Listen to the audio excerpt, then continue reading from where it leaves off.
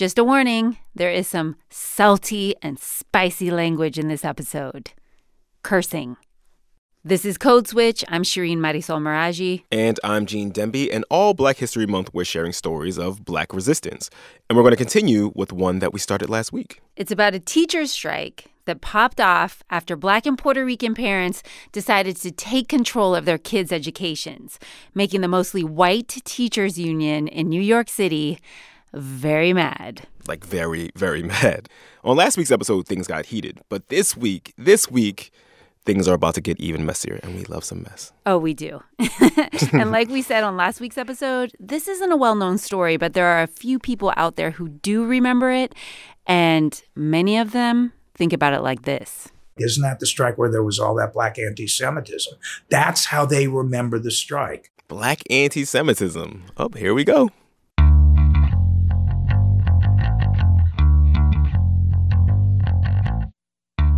So to recap, it was the late 1960s in Brooklyn, New York, more specifically the Ocean Hill, Brownsville area of central Brooklyn. Schools were overcrowded to the point that parents had to send their kids in shifts. Wow. And Dolores Torres, a mom of 4 boys, says teachers weren't educating the Black and Puerto Rican kids in her community. The plan for community control was get people on the local school board that represented these kids and would represent us. But when that plan was implemented, teachers tried in various ways to shut it down. Mm-hmm. They called in sick, they suspended kids, they refused to teach. The new community-controlled school board decided they wanted some of those teachers out. But the head of the teachers union, Al Shanker, he wasn't having it.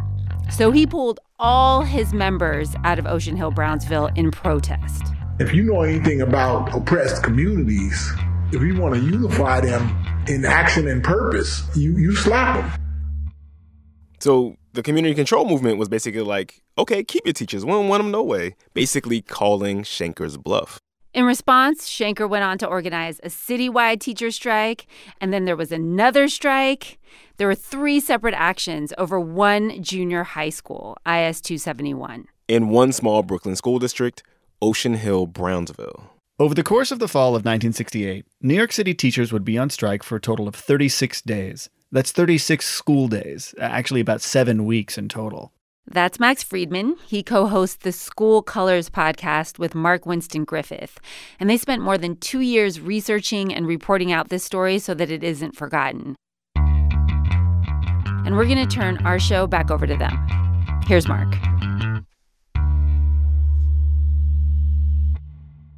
As a parent, the idea of having to figure out what to do with my kids for 7 weeks, I wouldn't even be sitting here right now. I'd be home with my kids. Right. Now, times that by 1 million. Literally, there were more than 1 million students in New York City public schools, and the teacher strike was hugely disruptive for them and their families. But in Ocean Hill, Brownsville, schools were open for business. 8 schools, 6 elementary schools, 2 middle schools, stayed open throughout the strike, staffed by 300 replacement teachers hired over the summer. But most of the city's attention focused on one school, Junior High School 271. Every day, the street in front of 271 was a circus. Union teachers picketing, activists protesting the picketers, police keeping the picketers and the protesters apart, and reporters weaving in and out. Charlie Isaacs was a 23-year-old math teacher at 271. He was no stranger to strikes. In fact, he had organized a student strike in college. I had never crossed a picket line before or since. So it was a sign of how the teacher's strike was scrambling leftist politics that Charlie found himself, day after day, doing just that. Well, this wasn't a strike against management. This was a strike against the community, against the kids. And they were nasty. They called people all kinds of names. They called me out by name. I don't even know how they knew who I was. They pretty quickly made it very easy to go past those picket lines. Sandra Feldman remembers the nasty name-calling going in the other direction, from people like Charlie, people on the side of community control at the union. She was sent by the union to personally escort striking teachers to picket in front of 271 every day. Teachers were frightened. They were on the picket lines, and they would get yelled at and called names. And it was a very, very painful, it was agonizing for the teachers. A lot of the teachers especially who had taught in that school district for many years and who were committed to the kids. If it was agonizing for the teachers, it was traumatizing for the kids. For me, the scene was a war zone. Cleaster Cotton was the student body president at 271 and lived across the street. There were so many people. There were thousands of police. There were snipers with guns on the roofs. Sometimes there were helicopters. There were police on horses. There were police with canine units, with mean dogs. The reporters with the fedora hats and the little pads with the pencils. The photographers with the light bulbs when they flash it. Veronica G. lived on the corner, right above everybody's favorite sandwich shop, an ideal perch for the police to watch over the scene outside 271. It was on the roof. The police were on her roof. They'd climb through the window, and they'd be up on the rooftop there, looking. I saw that people didn't like us for some reason. You know, and it was very painful to see that you're making all of this commotion over children having a proper education.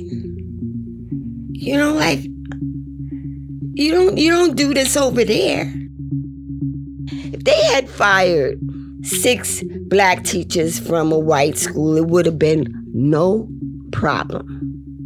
You understand me? Would have been no strike, no nothing. But for us, it was a problem. And then they say it's all in our minds. What we go through as people of colors. Come on. It was fucked up. It was a fucked up feeling. We're children. Why do y'all have to have guns? Why do we need dogs? You know, I saw those things that went on down south. It's horrifying. This is America. And what made me feel safe was seeing my teachers on the stairs of 271, facing all of the reporters, all of the police, all of the dogs, the horses, the guns, everything, and making sure that we got through. That was a beautiful feeling. So we were under kind of a state of siege. Math teacher Charlie Isaacs. And the way I described it as being in the calm eye of the raging storm that had taken over the entire city. But it brought about a kind of solidarity among the teachers, the students, and the parents. One of those teachers, the one who made Cleaster Cotton feel the most safe, standing there at the top of the stairs of 271 every morning, was 6'8" Leslie Campbell. I used to walk through the streets of Ocean Hill at that time, and it was so beautiful. Parents used to come up and tell me to come in the house and have some fish or have some chicken or have some coffee or have a cold drink. These were parents who were pouring out their heart to people who they felt were doing something to educate their children. Here's Rhodey McCoy, superintendent for the Ocean Hill-Brownsville Demonstration District. Everybody in that community began to play a role in the schools. The school became the focal point of the community. The janitors union was also on strike, so volunteers from the community had to shovel coal to keep the boilers running, take out the garbage, run the cafeteria, everything. One particular group of young men would patrol the community every day. They'd pick up all of the young people who were late coming to school or trying to play the hook and kept the drugs out and came into the schools and talked to the youngsters about staying in school, the value of education. McCoy saw to it that parents were trained to work in the classroom, which had a profound impact on them and their kids. They began to see and understand that they had something to contribute, that they were just as capable of teaching their youngsters as the teachers were. And with some guidance and some help from the professionals, bingo, they could do it. And so they got involved in all dimensions of teaching, the research, the program evaluations, the teacher evaluations. And now these youngsters who had previously seen 90% of the teachers white are now looking at their parents or the parents of their friends who are teaching. And this new role model was just fantastic. During the strike, every time I went into the schools, particularly 271 or IS 55, I saw something that I thought was so spectacular that I still thought that we were going to win this thing. Father John Powis from the governing board. Something was happening in those schools. I mean, here you had mostly new teachers, but you had schools that were completely orderly, where classes were going on, and people were coming in from the State Office of Education, from the Mayor's Office, from the Board of Education, and they were seeing this, and they were saying, like, who's so stupid as to destroy this? What happened in the classrooms of Ocean Hill-Brownsville received far less attention at the time than what was happening in the streets. But for students like Monifa Edwards, the classroom was life-changing. The education we got during that time when the experiment was truly on, when I say the best education I received in my life. Veronica G. lived on the corner across the street from 271, but she was not enrolled there at the start of the fall. I was on the outside of 271 when all of that chaos was going on, and yet I wanted to go to that school. A lot of parents at the school were keeping their kids home because they were afraid of the police presence out there. But Veronica G. wanted to go there so badly, she transferred into 271 during the strikes. And once I got in there and I saw that they had black teachers, like lots of them, not just one, but like it looked like it was about 10 or 12 of them. It was a black school. She had never had even one black teacher before. I knew that there were highly educated black people in the world, but not in Brownsville, okay? Not where I was in my mind. They were in the better places in the world. I asked her what it meant to her to have black teachers for the first time. I can't even describe what it meant, except that it made me feel like somebody was on my side. But this is not how the education in Ocean Hill-Brownsville was portrayed to the general public. The union fixated on Leslie Campbell in particular as a symbol of everything they said was going desperately wrong in Ocean Hill-Brownsville. We found a piece of union propaganda with the title, Preaching Violence Instead of Teaching Children, an observation of an actual lesson in Junior High School 271. Supposedly, this was transcribed from Les Campbell's social studies class. It's written like a play, so we took this piece of propaganda and we asked some actors to read it. And by actors, you mean my kids. And my friend John as Leslie Campbell. Now, class, ask Timmy questions about our African-American heritage and Black power. We have leaders like Martin Luther King, and he tells us to be peaceful. And then we have leaders like Malcolm X and Rap Brown, and they tell us to use violence. Who is right? Timmy, tell him what you learned. Well, I think that Martin Luther King is not so good. Whitey don't want to give us anything, so we gotta fight for it. Why do we have to fight? Why can't we just demonstrate peacefully like Dr. King? Whitey doesn't listen. The only thing he understands is when we get up and start throwing bricks and Molotov cocktails. What is Black power? Black power is controlled by Afro-Americans of three things. The first is political power. The second is economic power. And the third is social. We have 12% of the people. There are 100 senators. Now, how many are black? 1, and he's Uncle Tom. Now, Timmy, would you like an Afro-American state? Well, I don't know. Sometimes I do, and sometimes I don't. Think. Our own state for black people. Yeah, I think that would be good. When I interviewed Charlie Isaacs, who became close friends with Les Campbell, the real Les Campbell, when they taught together at 271, I showed him this piece of propaganda. This is totally fabricated. But he did teach Black pride, that black people actually do have a history. This was very new at the time in the New York City schools. Campbell taught an intro class that became sort of legendary. The essence of the class was he had a map of the world. Monifa Edwards had Charlie for math and Les Campbell for social studies. First, he asked us to show on the map, where's Italy? What are these people called? Italian American. And if they come from Germany, point to that. German American. Okay, here's France. What would these people be called? And he went through a series of those. And then he opened his arms and said, can anybody show me on this map where Negro land is? Okay, show me where Negro land is, because we were all identifying as being Negro. And the kids just laughed. Where are we from? Africa. So what should we be called? African American. So the revelation that we came from Africa. If you called me African when I was a Negro, it's fighting words. Africa was just like the continent of Tarzan and Cheetah and White Cleopatra And don't call me African because I will stomp you, kill you. My great-grandmother, I told you, you're African American. I ain't no African. Before she passed away, she totally embraced it. But so imagine the brainwashing. It may be hard to fully appreciate this now, in 2019, but in the mid and late 60s, American popular culture had not yet fully embraced, at least with any pride, the idea that Black Americans were African descendants. In fact, when Campbell changed the name of the organization he had co-founded from the Negro Teachers Association to the Afro-American Teachers Association, and then eventually the African American Teachers Association, it cost them members.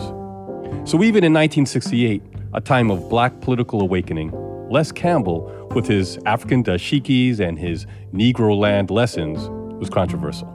Some of the parents did, in fact, find me too radical. I know one particular parent, Elaine Rook, who was the PTA president at Junior High School 271. Me and her had a number of confrontations as she found my style too Black, too political, too militant. I remember her son, Anthony, she used to tell him to stay away from Mr. Campbell because he'll get you in trouble. But what Les Campbell and his group of revolutionaries were doing in the classroom has never been forgotten by his students. Clester Cotton, Monifa Edwards, and Sophia De Silva. Our teachers, they said, this is who you are. And we're like, what? This is who you are. Boom. This is who you're connected to. Boom. And our life forces just got so strong. You couldn't keep us away from books. But books that show our true heritage, our true, tradition, culture, identity that connected us with something larger than ourselves. It was all real. It wasn't like they were then saying, oh, now we are the greatest people. And, but it just rounded it out, where I had heard all of, the European history. Now, wow. I guess you can't even fathom it, because until you realize that you've been written out of history, you don't realize how much more you have to be written in. A lot of people at that time thought that maybe they were teaching like hatred for whites, but it was never anything like that. It wasn't about hating another culture or race. It was about learning to love your own, to be able to do the things that somebody who had not maybe been enslaved would have been doing in their own, place of origin. But I see that also seems to be a threat. Whenever a class is being taught African history, somehow it's deemed that they're learning to hate another group. In this case, it was deemed that students like Monifa Edwards were learning to hate one group in particular. After the break. Support for NPR and the following message come from Third Love. Rael Cohen, Chief Creative Officer, reflects on the industry trends that Third Love set out to change. When it comes to bras, they're given a choice between being comfortable or being sexy. And the name Third Love came from this idea that women deserve to have a third option, one that's going to work for them, one that's going to embrace their uniqueness in size and shape, whether they want to be comfortable or sexy. To find your perfect fit and get 15% off your first order, go to thirdlove.com/switch. Want to play in the very same place as Chance the Rapper, Taylor Swift, Yo-Yo Ma, or Mitski? If you're an unsigned musician, you could play at NPR Music's famous Tiny Desk. Just submit a video to the Tiny Desk contest, find out more, and see the official rules at npr.org/tinydeskcontest. If you ask a lot of New Yorkers of a certain age, my generation, for example, people in their 70s, historian Steve Breyer, what they remember about the UFT strike in 1968, you will often get an answer like, isn't that the strike where there was all that Black anti-Semitism? That's how they remember the strike, as opposed to for all the other reasons that it needs to be remembered. Black anti-Semitism. Black anti-Semitism. Black anti-Semitism. Black anti-Semitism. Negro bias against the Jew. Is it true that the school decentralization fight in New York City is really a fight between Black power and Jewish power? Reverend Oliver, what about the business of anti-Semitism? What has happened to Jewish-Negro relations? Jewish people would ask me, why are we trying to put them in the ovens? So was there all that Black anti-Semitism? Was this a fight between Black power and Jewish power? And if not, why is Ocean Hill-Brownsville remembered that way? It wasn't anti-Jew, it was anti-miseducation. Paul Chandler was a local community activist, one of those young men Rhodey McCoy was talking about, who would go around the neighborhood picking up kids who were trying to play the hook. The carriers of the virus that was destroying our children were teachers. Now, the majority of them were Jewish. That's how it fell. And not just in Ocean Hill-Brownsville. The majority of the teachers across the city were Jewish. But it wasn't, oh, because they're Jews, they're doing this. I don't think that was even the question. I think the miseducation that was part of the system. Besides, Paul says most people in Ocean Hill-Brownsville weren't even thinking about who was Jewish and who wasn't among the general wash of white people in power. They were just worried about their kids. That's what I'm saying to you. No one ever walked up to say, are you Jewish or are you Italian or are you Irish? You get my point? Another significant point, out of all the young teachers who came to Ocean Hill-Brownsville to replace those who were on strike, 70% of them were white, and half of these were Jewish, like Charlie Isaacs. Most people, I think, in New York City, maybe in the country, believed that Junior High School 271 was headquarters for Black anti-Semitism. And the reality was exactly the opposite. I never experienced even one reference to it. Not an insult, not an attack, not anything. It just wasn't part of the fabric of the place. Even UFT President Al Shanker admitted, 20 years after the fact, that anti-Semitism had not been a major factor in Ocean Hill-Brownsville. Anti-Semitism it certainly had nothing to do with starting the strike. It had nothing to do with keeping the strike going. It had nothing to do with the settlement. It had an awful lot to do with how people came to see the strike in public terms. It's unbelievable to hear him say that. Because if any one person is responsible for how people came to see the strike in public terms, it's Al Shanker. Now, there were Jewish teachers in the union who said they had been verbally harassed with anti-Semitic comments, both on the picket lines and when they had tried to go back to school between strikes 2 and 3. This man was standing next to me yesterday evening at Livingston Street, and he and his followers were launching one anti-Semitic diatribe after another, and I can cite chapter and verse of some of the things they said. I think it was utterly revolting that this should be permitted to happen in our city. Now, what positions do the people making those statements hold? What is their These job? people were sympathetic to the governing board at Ocean Hill. Were they black? Yes, they were. Can you give me the gist of their comments?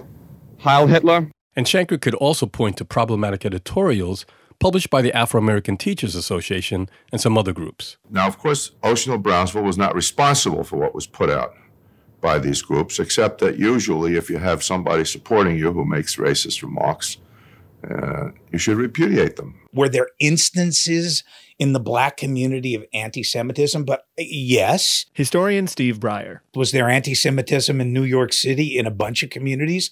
Absolutely. Did it disappear even in our own time? No, although it's diminished compared to what it was like in the 1960s. But I would say the worst perpetrators of anti-Semitism were the WASP elite, who kept Jews out of places like Columbia and the private clubs that dot the Upper East Side. That was, you want to talk about anti-Semitism, focus on that. Shanker did not focus on that. Will those black people who are prominent in this particular community, is this a district that's going to run on the basis of prejudice and discrimination? Is this part of how the governing board operates? Shanker took every minor instance of anti-Semitic, attitudes and ginned them up to be something much larger than they were. Most notoriously with the use of one incendiary leaflet.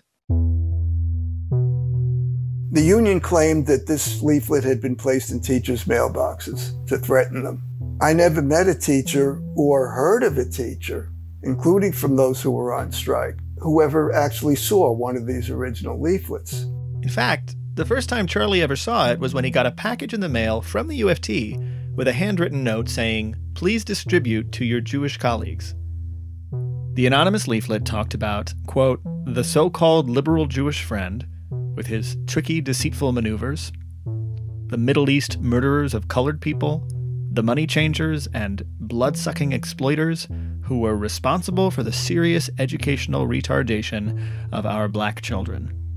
Yikes. To this day, nobody knows exactly where the original leaflet came from, but 500,000 copies were reproduced on mimeograph machines at UFT headquarters and distributed around the city. To me, it feels like this is the nuclear option. Why did they take it? Here's Leslie Campbell with the cynical answer. At the end of Ocean Hill-Brownsville, the teachers union looked bad. They looked like the aggressors. They looked like the United States Army looked in Vietnam. you see. So they needed to change their image. And one of the ways that they sought to change their image was to bring up this issue of anti-Semitism and say that this was the reason why they were against the district, because the changes that we were demanding were anti-Semitic. The less cynical answer is that Shanker and his union members really believed that black anti-Semitism was a threat. And these two answers are not mutually exclusive. Either way, Steve Breyer says that leaflet did a lot of damage. I mean, that was a conscious effort to manipulate, to create a dog whistle that, you know, if there was sympathy for the Ocean Hill-Brownsville community control movement, he did whatever he could to destroy that sympathy. And it worked. It was a brilliant strategy, and it worked. The best way for people to make a decision when you've got a conflict like that is to put it all out there and let people make up their minds. And we were in a very tough fight, and that's what we did. We put it all out there. Say what you will about Shanker's tactics, they were certainly effective. He changed the conversation. Instead of talking about systemic racism in the schools, or even about workers' rights, everybody was talking about black anti-Semitism. In October, when Mayor Lindsay went to speak at the Jewish Center of Midwood, the audience wouldn't even let him speak. He was heckled until he gave up and escaped out the back door, where 5,000 protesters, including members of a newly formed paramilitary group called the Jewish Defense League, were waiting to kick and throw things at his car as he drove away. Jewish teachers in Ocean Hill-Brownsville tried to fight back. They published a letter in the New York Times saying that they had never witnessed any anti-Semitism on the job. But it didn't seem to make any difference. I asked Charlie Isaacs why he thought so many Jewish New Yorkers were so ready to believe the union side of the story. It was a campaign of fear. The union claimed that the lives of these Jewish teachers had been threatened. They claimed that if community control was allowed to exist, the black governing boards would fire all the Jewish teachers and replace them with black teachers. And Jews just wouldn't be safe. I mean, on some level, I get it. Think about it. It's 1968. We're not even one full generation removed from the Holocaust. Jewish safety is not an abstract idea. Jewish trauma is real, and Shanker played right into it. But at the same time, as a Jewish person, I gotta say, this really makes me mad. Because it keeps happening. Over and over again, we see white Jews like Shanker using Jewish trauma to shut down and take the focus away from black and brown people who are fighting for their rights. And honestly, the more we talk about this, the more I feel like we're sort of doing the same thing, taking the focus away from what the real story should be here. Going back to 1968, it wasn't only Jews who were riled up by the union's campaign of fear. The rest of what's sometimes called the white ethnic middle class, primarily Irish and Italian Catholics, flocked to the side of the union too. And most of them didn't do that out of any particular concern for the safety of Jews or love for the UFT. It was because the union's antagonists were primarily black. And as New York's white ethnic middle class consolidated in opposition to the prospect of black and Puerto Rican power, all sorts of really ugly sentiments were set loose. Before Ocean Hill-Brownsville, a lot of people might have felt like they had to keep their prejudices under wraps. But all that started to fall away, and it felt like the whole idea of New York as a liberal, pluralistic city was coming apart at the seams. Have we come to that point of a race war? Well, I still say it's not certain.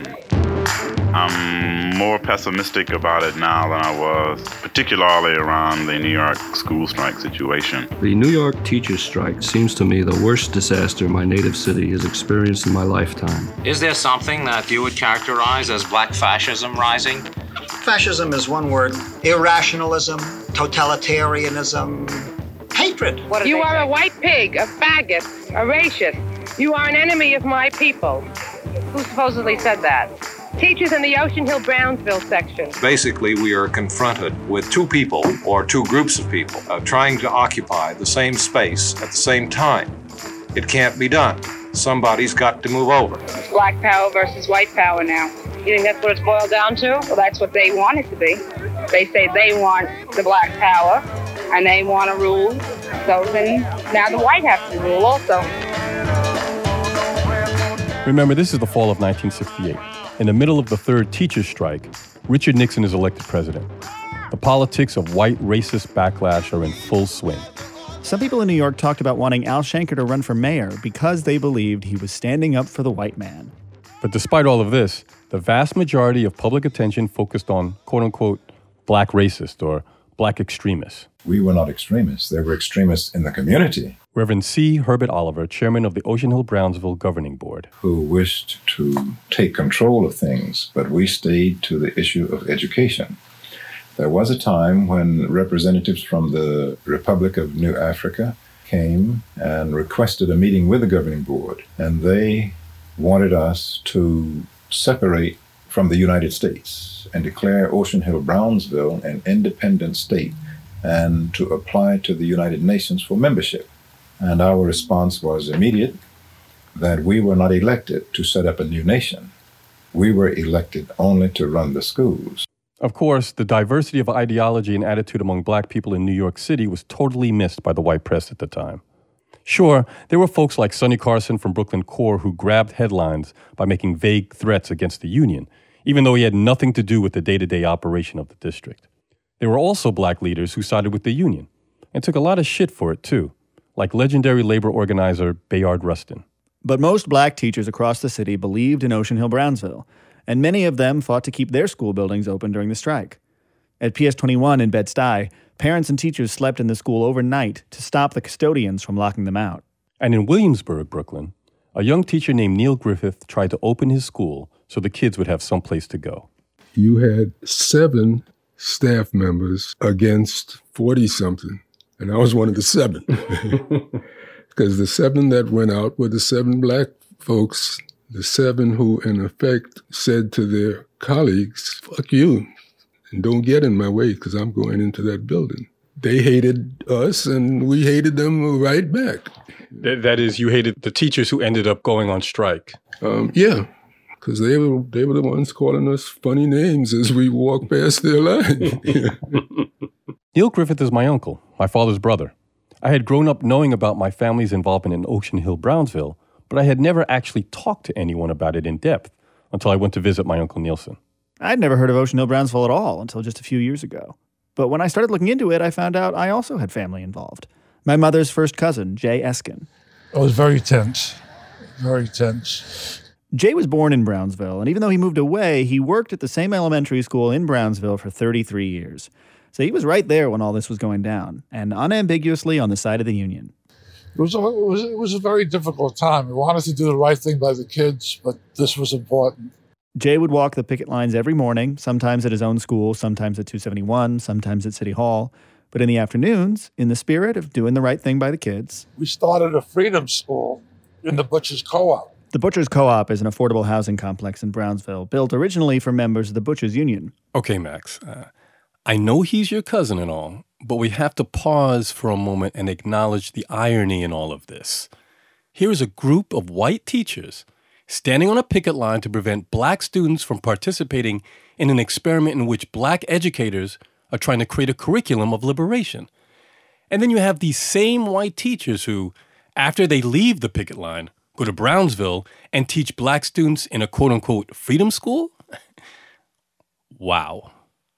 Well, there was a historic association between at least parts of the labor movement and the civil rights movement. Al Shanker had organized New York City teachers to go down to the March on Washington. Shanker's deputy, Sandra Feldman, took part on the Freedom Rides. A number of union teachers saw themselves in that mold. And Shanker was very successful in painting community control as a fundamentally illiberal project. They want to hire and fire people based on race, and they're teaching hate. All right, Max, but we see this all the time, don't we? At the point black people start talking about fighting for what they consider liberation, on their own terms, in ways that don't include white people in leadership, white liberals get real uncomfortable real quick. Okay, fair point. Anyway, it was, 2 years after we started working on this project that you went to visit your Uncle Nielsen? Yeah. So check this out. I start off by playing some of the tape we already had, including your interview with Jay. Nielsen, whose memory isn't what it once was, recognized Jay's voice immediately and with affection. And I was like, what? And this is how we found out that after the strike, your Uncle Nielsen and my cousin Jay actually worked side by side in the same school for 17 years. Nielsen was the principal. Jay was his assistant principal. Even though they had been on opposite sides of the strike, Jay and his wife Bonnie ended up becoming good friends with my Uncle Nielsen and my Aunt Lil. They went to Jay's kids' bar mitzvahs. And in all this time, we had no idea. And as destructive and polarizing as Ocean Hill-Brownsville was, Neil and Jay both seemed at peace with what they did in 1968. I hated the situation, but as I look back on my movements, I say to myself, "You're okay, Jack." Mm-hmm. Yeah. Just for the record, you're patting yourself on the back. You got it. You got it. You got it. And it was a hardship. We were out, 3 months? And as a young teacher, we needed the paycheck. But it was important to stand with Al Shanker. And he said we were going to see this thing to the end. And we did. The end of the strikes finally came on Sunday, November 17th. Mayor Lindsay went on the radio to tell the city. I am gratified that the teachers' strike is over and that our children can return to school at once. A trustee was appointed to oversee the experimental district. Union teachers would return and receive full back pay for the weeks they'd been on strike. Clearly, no one is fully satisfied, but I think everyone in this city realizes that a settlement of the strike and a return to the orderly education is essential for all involved. The governing board had not been party to negotiations. I hope we can begin now to heal the divisions this strike has opened and to turn our attention to the real possibilities for educational greatness this city can achieve. That was a nice thought. The strike may have been over, but the divisions were far from healed. Just because the union had prevailed in the strike, it didn't mean they would necessarily win the day in Albany, where the future of not just Ocean Hill-Brownsville, but the entire school system would be decided. If community control was ever going to overcome the union's momentum, they were going to need all the public support they could get. But that's not how it went down. After the break. There's more to watch and read these days than any one person can get to. That's why we make Pop Culture Happy Hour from NPR. Twice a week, we sort through the nonsense, share reactions, and give you the lowdown on what's worth your precious time. Listen and subscribe to NPR's Pop Culture Happy Hour. The end of the strikes had not exactly worked out in Ocean Hill-Brownsville's favor. But math teacher Charlie Isaac says there was a short period, about 3 weeks after the end of the third strike, that was in some ways the apex of the experiment, the clearest demonstration of what was possible with community control. There were a lot of assemblies and cultural presentations. In many classrooms, the American flag was replaced with the red, black, and green Black Liberation flag. The principal of 271, William Harris, had been suspended, so assistant principal Al Vann was in charge. And one of the songs that was very popular at that time with the kids and throughout the community was Oh Happy Days. I think, Oh Happy Days, when Jesus came, Anyway, that was very popular at the time throughout the Black community, and along with the Negro National Anthem, we always played that every morning. Cleester Cotton remembers this very well. In the morning, and we used to just have the Pledge of Allegiance, and nobody would just be into it. No, what happened was they did the Pledge of Allegiance, but then they did Lift Every Voice and Sing. And you could hear the whole school singing that. I couldn't believe the transformation. They stood up and sang along. We all sang along. Lift every voice.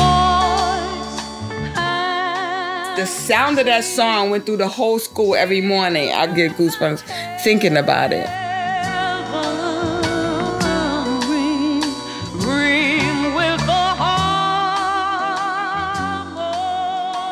So this sort of infused the spirit of the strike period back into the school. All that ended when the principal came back. He had a more conventional approach to things, and the chaos came back too. When striking teachers returned to Ocean Hill-Brownsville, their students were not too pleased to see them. At 271, they'd start chanting whenever a teacher tried to speak, making basic communication impossible. Teachers said the kids had been coached not to allow any education to take place. Kids like Monifa Edwards didn't see it that way. For us, we felt if you were with the UFT, that you weren't with us. I would say at a certain point, it did become, I would say you were the enemy. The return of these unwanted teachers and the constant presence of police and union observers in hallways and classrooms was taking a toll. No one knew exactly who was who in the school. And the result was just total chaos. All the unity that was there before, all the education that was going on, everything just stopped. Teachers started leaving. For some, it was just too much. You don't gravitate toward teaching because you love conflict. And some of them just couldn't take it. Now, as teachers left, they weren't being replaced by the Board of Education. So we were increasingly short-staffed as the rest of the school year wore on. And this is meanwhile, kids are fighting their guerrilla war against the returning teachers. And as the pressure increased, the black teachers at 271 split into factions. So using the terms that they may have used for each other, it was the revolutionary black militants versus the conservative black bourgeoisie. And everybody took sides. Many of the so-called radicals were members of the Afro-American Teachers Association, and they rallied around social studies teacher Les Campbell. But Campbell wasn't doing himself or the movement any favors. In early 1969, two events began to turn the tide of public opinion against community control and Ocean Hill-Brownsville, and the first centered squarely on Leslie Campbell. Near the end of January, the New York Times got wind of a radio appearance that Campbell had made back in December. Campbell had been a guest more than once on a show on WBAI called Uncle Tom's Cabin, hosted by Julius Lester. But this time, I showed him a poem by Thea Burhan that was a raw response of a 15-year-old youth to what had happened in Ocean Hill-Brownsville. And he asked me to read this poem on the air. The title of the poem was To Albert Shanker, Anti-Semitism. Now here's how it started. Hey, Jew boy, with that yarmulke on your head. You pale-faced Jew boy, I wish you were dead. I could read the rest of it, but I don't want to. It's not fun for me to read, and, you know, Campbell was dogged by this really for the rest of his life, and I don't want to contribute to that. And he always said that the poem was taken out of context, and that's true. Although, honestly, what did he think was going to happen? The poem seemed to confirm exactly what the Union had been saying for months about black anti-Semitism. And not only that anti-Semitic beliefs were personally held by the leaders of Ocean Hill-Brownsville, by teachers like him, but that they were being taught in the classroom. After the poem became public, the mayor announced that he was opening an investigation into Leslie Campbell, and reporters who had previously been sympathetic to community control and painted Al Shanker as the bomb thrower started to change their tune. The next blow against Ocean Hill-Brownsville in the press came from journalist Martin Mayer. Here he is on WNYC talking about his new book, The Teachers' Strike. They had very serious troubles at Junior High School 271, and in general, the quality of teaching that I saw, I was not terribly pleased with. 271 had been visited by countless reporters and academics, but Martin Mayer was the first out the gate with a book about it, which was published in February 1969. And it was loaded with inaccuracies and distortions, and it was just terrible. Charlie Isaacs. The UFT sent copies of his book to every member of the state legislature. This was their story, the story they wanted people to believe, and it just kept getting retold. The UFT sent copies of Martin Mayer's book to every member of the state legislature because it was the state legislature that was ultimately going to decide the fate of community control. In fact, the state legislature was set to take up a bill that might have expanded community control citywide, creating governing boards like the one in Ocean Hill-Brownsville all over the city. Al Shanker lobbied hard to make sure that would never happen. I'm not opposed to community participation or even community control. I am against what in those days was called total community control, which means that we can do anything we want and people don't have any civil rights or human rights. We don't have that in our country. A mayor can't do anything he wants. A governor can't do anything he wants. I didn't want school districts who could do anything they want. At the end of April, Shanker got his way. A decentralization law with the UFT stamp of approval was passed and set to go into effect a year later.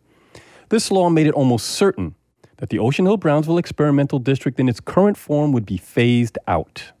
Between teachers fighting and teachers leaving, and students fighting teachers and this new state law, morale at 271 was low. Eventually, we just couldn't wait for the school year to end.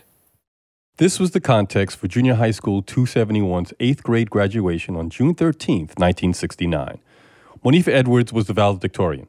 We started this story with the beginning of her speech. Our ancestors were brutally forced to an unknown land, to be enslaved and looked down upon as animals by the white man. Now here's the end of it. We students have a responsibility to our people. We are the might and the strength of our race. We of young blood set the pace. We are the hopes, the dreams, the future that must be fulfilled. Black and Puerto Rican students must go on to high school and finish, go to college and finish, and come back to our communities and finish the job that has been left unfinished for over 400 years. Be black, be beautiful, be brilliant, and be yourself. I asked Monifa how she felt reading this today. It feels very odd. I hear a lot of this being said again today. It's like certain things were not resolved in all these years. As I read it now, it seems youthful, naive, optimistic.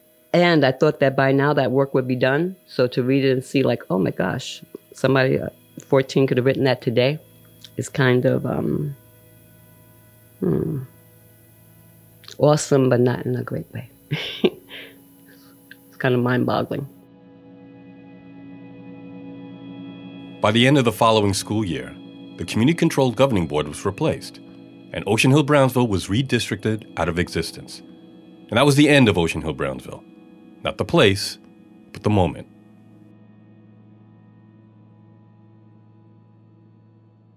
I've lived in Brownsville, Brooklyn, basically my whole life, and never realized that that fight was literally up the block. Like, I literally pass history whenever I walk towards the C train. Never realized it. This is Natasha Capers. She has personal and professional reasons to know this history. She's both a parent in Brownsville and the director of the New York Coalition for Educational Justice, the largest group dedicated to the grassroots organizing of Black and brown parents in the city. No one talks about this. Like, it not only changed New York City, it changed how we think about school governance across the country. And yet, people still don't know that this happened and that this happened here and that this happened in a community that is often demonized, that is often seen as violent, that is often seen as low educational value, that we don't care about student achievement and we don't care about school. And I was like, this was a fight led by mostly Black and Puerto Rican parents right here. But yet, y'all still be talking about how don't nobody care. And yet, we changed our whole world. You welcome? The movement for community control of schools in Ocean Hill-Brownsville did change the world, in big ways and small, for good and for ill. Some historians say that the stirring up of racial resentment during the teachers' strike tipped the balance of New York City politics for decades, giving us mayors like Ed Koch and Rudy Giuliani. The strikes undoubtedly weakened both the labor movement and the racial justice movement by pitting them against each other. In fact, you could argue that the split between the teachers' union and communities of color has never really healed. Most tangibly, the map of school districts in New York City that we still have today is a product of the decentralization law, which was passed in the aftermath of the strikes. And some of the innovations in African-centered and bilingual education that were pioneered by teachers like Leslie Campbell have continued to this day. But who knows how much more the demonstration districts might have been able to demonstrate if they had had more time. Historian Steve Breyer. If they'd been allowed to flourish, they might have been able to provide some interesting lessons and approaches that could have been adopted. No guarantee it would have worked. No guarantee that this would have solved the problems of New York City public education, but it would have been damn interesting to see where they went.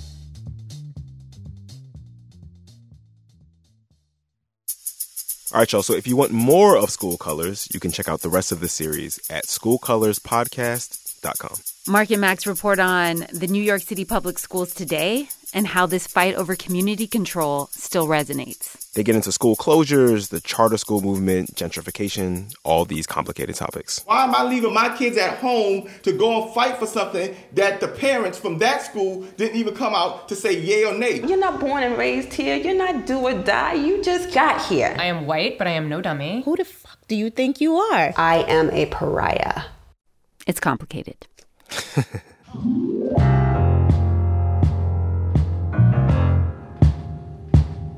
School Colors is a production of Brooklyn Deep with support from the NYU Metropolitan Center for Research on Equity and the Transformation of Schools and the Carnegie Corporation of New York. This episode was produced and written by Mark Winston Griffith and Max Friedman. Editing and sound design by Elise Blennerhassett. Production associate Jaya Sundaresh. Original music by Avery R. Young and the Deacon Board. Additional music in this episode by Chris Zabriskie and Blue Dot Sessions. Archival material courtesy of WNYC, the New York City Municipal Archives, the Henry Hampton Collection at the Washington University Libraries, and Professor Steve Breyer at the CUNY Graduate Center. In this episode, you heard the voices of John Mincy, Manok Joa Griffith, and Ayodele Joa Griffith. Special thanks to Monifa Edwards and the Brooklyn Five, Charlie Isaacs, Leo Casey, Norm Hill, Heather Lewis, Rhodey and Carol McCoy, Fred and Judy Nauman, Dan Perlstein, and Gerald Poder. Follow Brooklyn Deep on Twitter and Instagram at BKLYNDEEP. You can find more information about this episode, including a transcript, at our website, schoolcolorspodcast.com. Brooklyn Deep is part of the Brooklyn Movement Center, a member-led organizing body in Central Brooklyn. Visit brooklynmovementcenter.org to join or donate. Till next time. Peace.